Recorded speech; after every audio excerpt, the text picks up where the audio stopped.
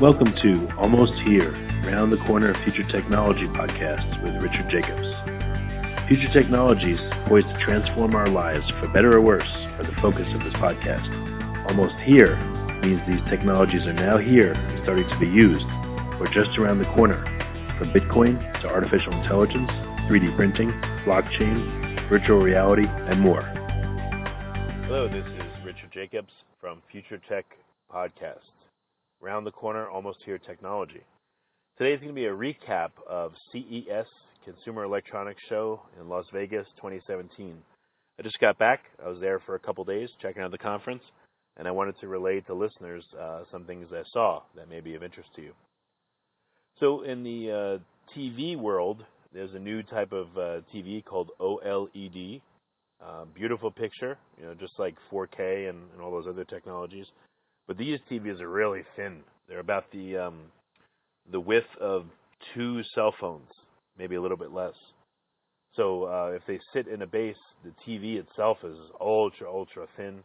If you hang it on a wall, it's essentially like having a picture on the wall. Pretty amazing. And they had all kinds of sizes. Saw some TVs that were up to 150 inches.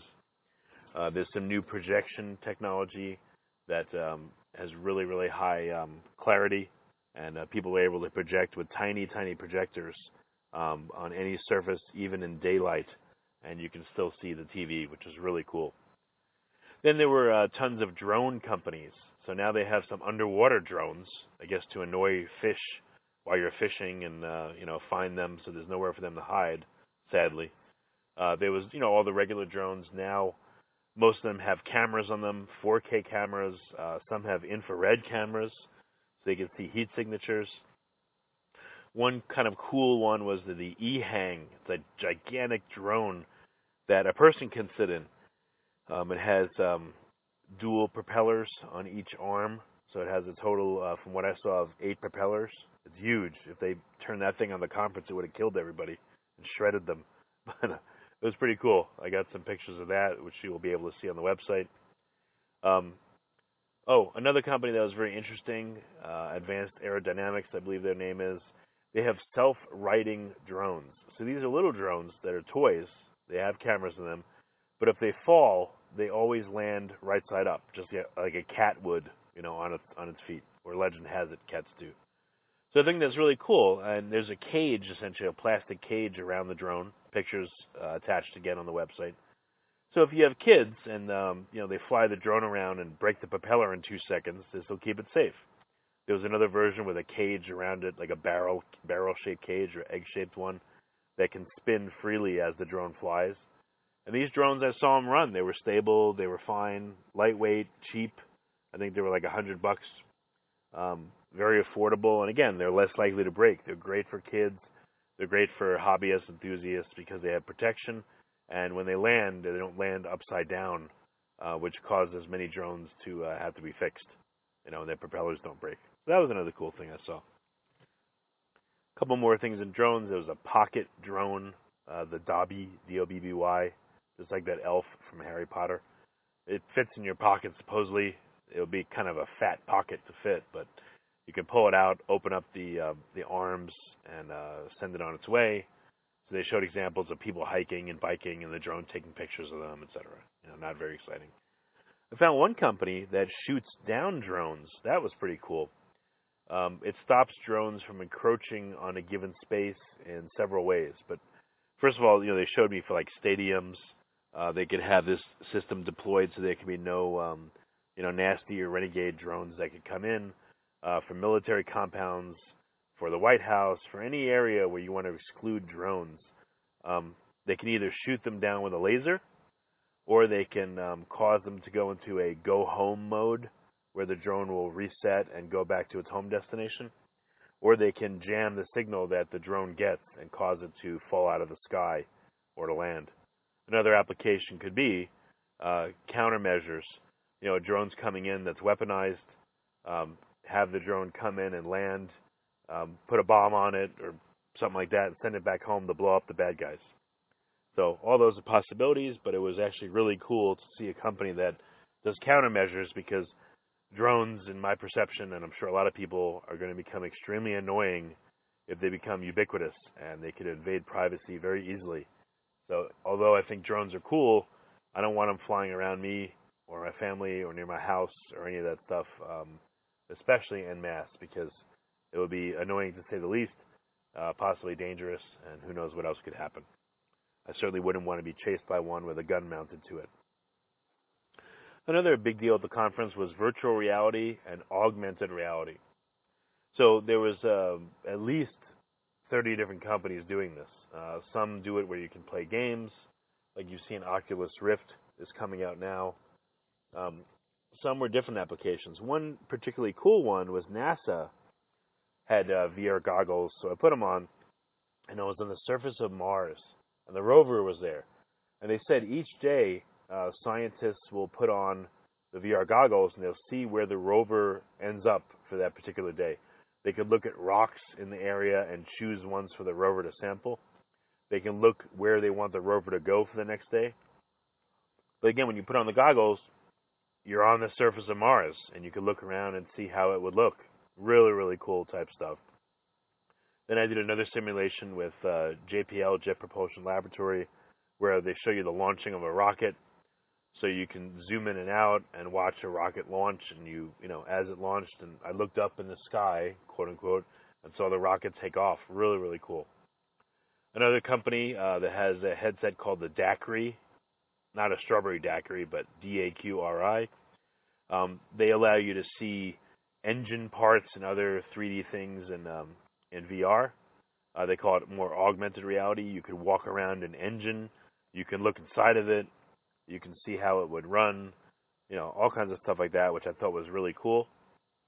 And then perhaps the coolest one was by a company called FLIR, F-L-I-R, Forward-Looking Infrared.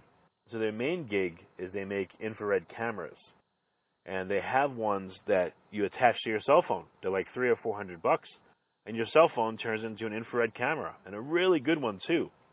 They combine visible light with the infrared, so you get amazing pictures. This is not splotchy, you know, Predator, Arnold Schwarzenegger type stuff where you see these blobs of color.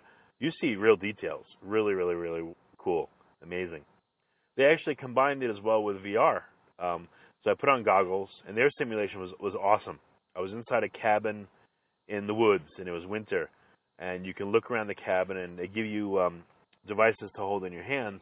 One was a thermal camera. So inside the VR, I had a thermal camera that I could quote-unquote look through, and it looked like you were. You could see a kettle on the stove boiling. You could see heating elements on the floor. You could look at doors and windows and see where they're not insulated properly. It was really, really amazing. With the other hand, I could pick up objects. So I picked up a laptop and I threw it across the room, and you saw it clatter and land. I picked up a candlestick and knocked it over, and the room went dark. And then I found the candlestick and put it back, and the room lit up again. So that was really cool. Awesome simulation. At the end, they told me to look around, and I saw footprints, and I looked up, and there was Bigfoot standing there with like a lampshade over his head. So it was really immersive. It was very cool virtual reality. I didn't think the technology was this advanced, but it's definitely getting there. Very, very cool. There were also applications where you could play games in virtual reality. There was one where you take an arrow, dip it into gas, light it on fire, and then shoot it at targets. So that was pretty cool. I didn't see much haptic feedback, rumbles and feelings of what you can do in VR. It was more just visual. But there was one or two companies that are starting to get haptic feedback and incorporate it. So that was pretty cool. Then there was a lot of home automation type stuff, which is kind of boring, but you can control temperature and whether gadgets turn on and off with your cell phone, etc. Those kinds of things. There was some 3D printing, but it was real basic. It was just plastic. I knew a couple of the companies there I've interviewed, but no metal, no airplane type stuff, no real innovative things, no bioprinting. So it was kind of a letdown that 3D printing wasn't a lot better. They were wearable devices. Again, boring, more Fitbits, that kind of thing. There was cell phone accessories, which are probably the most boring thing of all. Ugh. A couple of other cool things. There was custom earphones or earbuds. So they scan your ear. They make a 3D rendering of each ear, which are different. Your left ear will look differently than your right ear. So they make custom earbuds, which are really cool. I like that. The most interesting area was the startups area. I didn't even know they had this till the last day. And I wish I spent more time there, but they had a whole room, big one, of startups, and each row was a different country. So they had Ukrainian-based startups, French ones, Israeli ones, all these different countries. And this was really cool. Here you saw really innovative, new, fun stuff. One company, they had shades or blinds that you put on the outside of a window, and they act like normal blinds. They're open, you can see. They closed, you can't see. But when they're closed, the blinds themselves are little solar panels. So let's say it's hot outside, you can, remotely draw the shades, essentially, and collect solar power. And you could offset your air conditioning bill they said by about 90%, up to that. And you generate solar power to help power your home. Now, the cool thing is, you can do this if you live in an apartment. You don't need permits.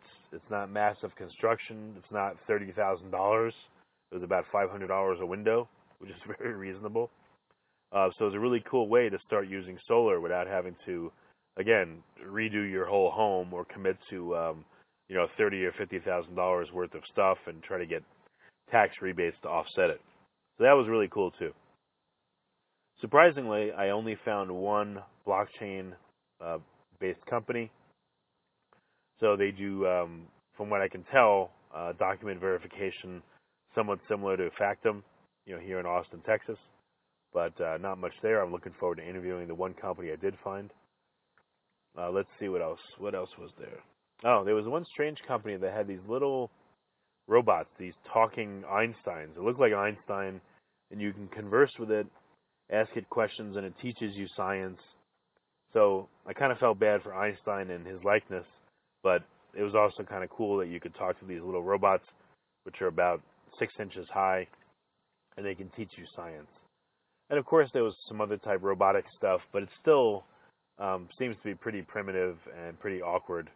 And these were a lot of Japanese and Chinese companies that had these types of things. So all in all, it was a great experience at CES 2017. I highly encourage people to go. If you listen to this podcast, you're interested in future technology, you're an early adopter, and this is one great place to go to see what's coming, in the near future. Bring you walking shoes because at 2.5 million square feet and 4 different locations, your legs will be like jelly by the time you're done, like mine were, but it's a great experience. Thanks a lot for listening. Please listen, subscribe, and rate our podcast to help us get more great interviews for you. And we now have a place on the website where you can donate Bitcoin to help get future podcasts going and cooking and getting more interviews and growing. Thanks so much. You have been listening to Almost Here, Around the Corner Future Technology podcast with Richard Jacobs. Subscribe to this podcast, post a review to discover more future technologies that are poised to transform our lives for better or worse, such as Bitcoin, artificial intelligence, 3D printing, blockchain, virtual reality, and more.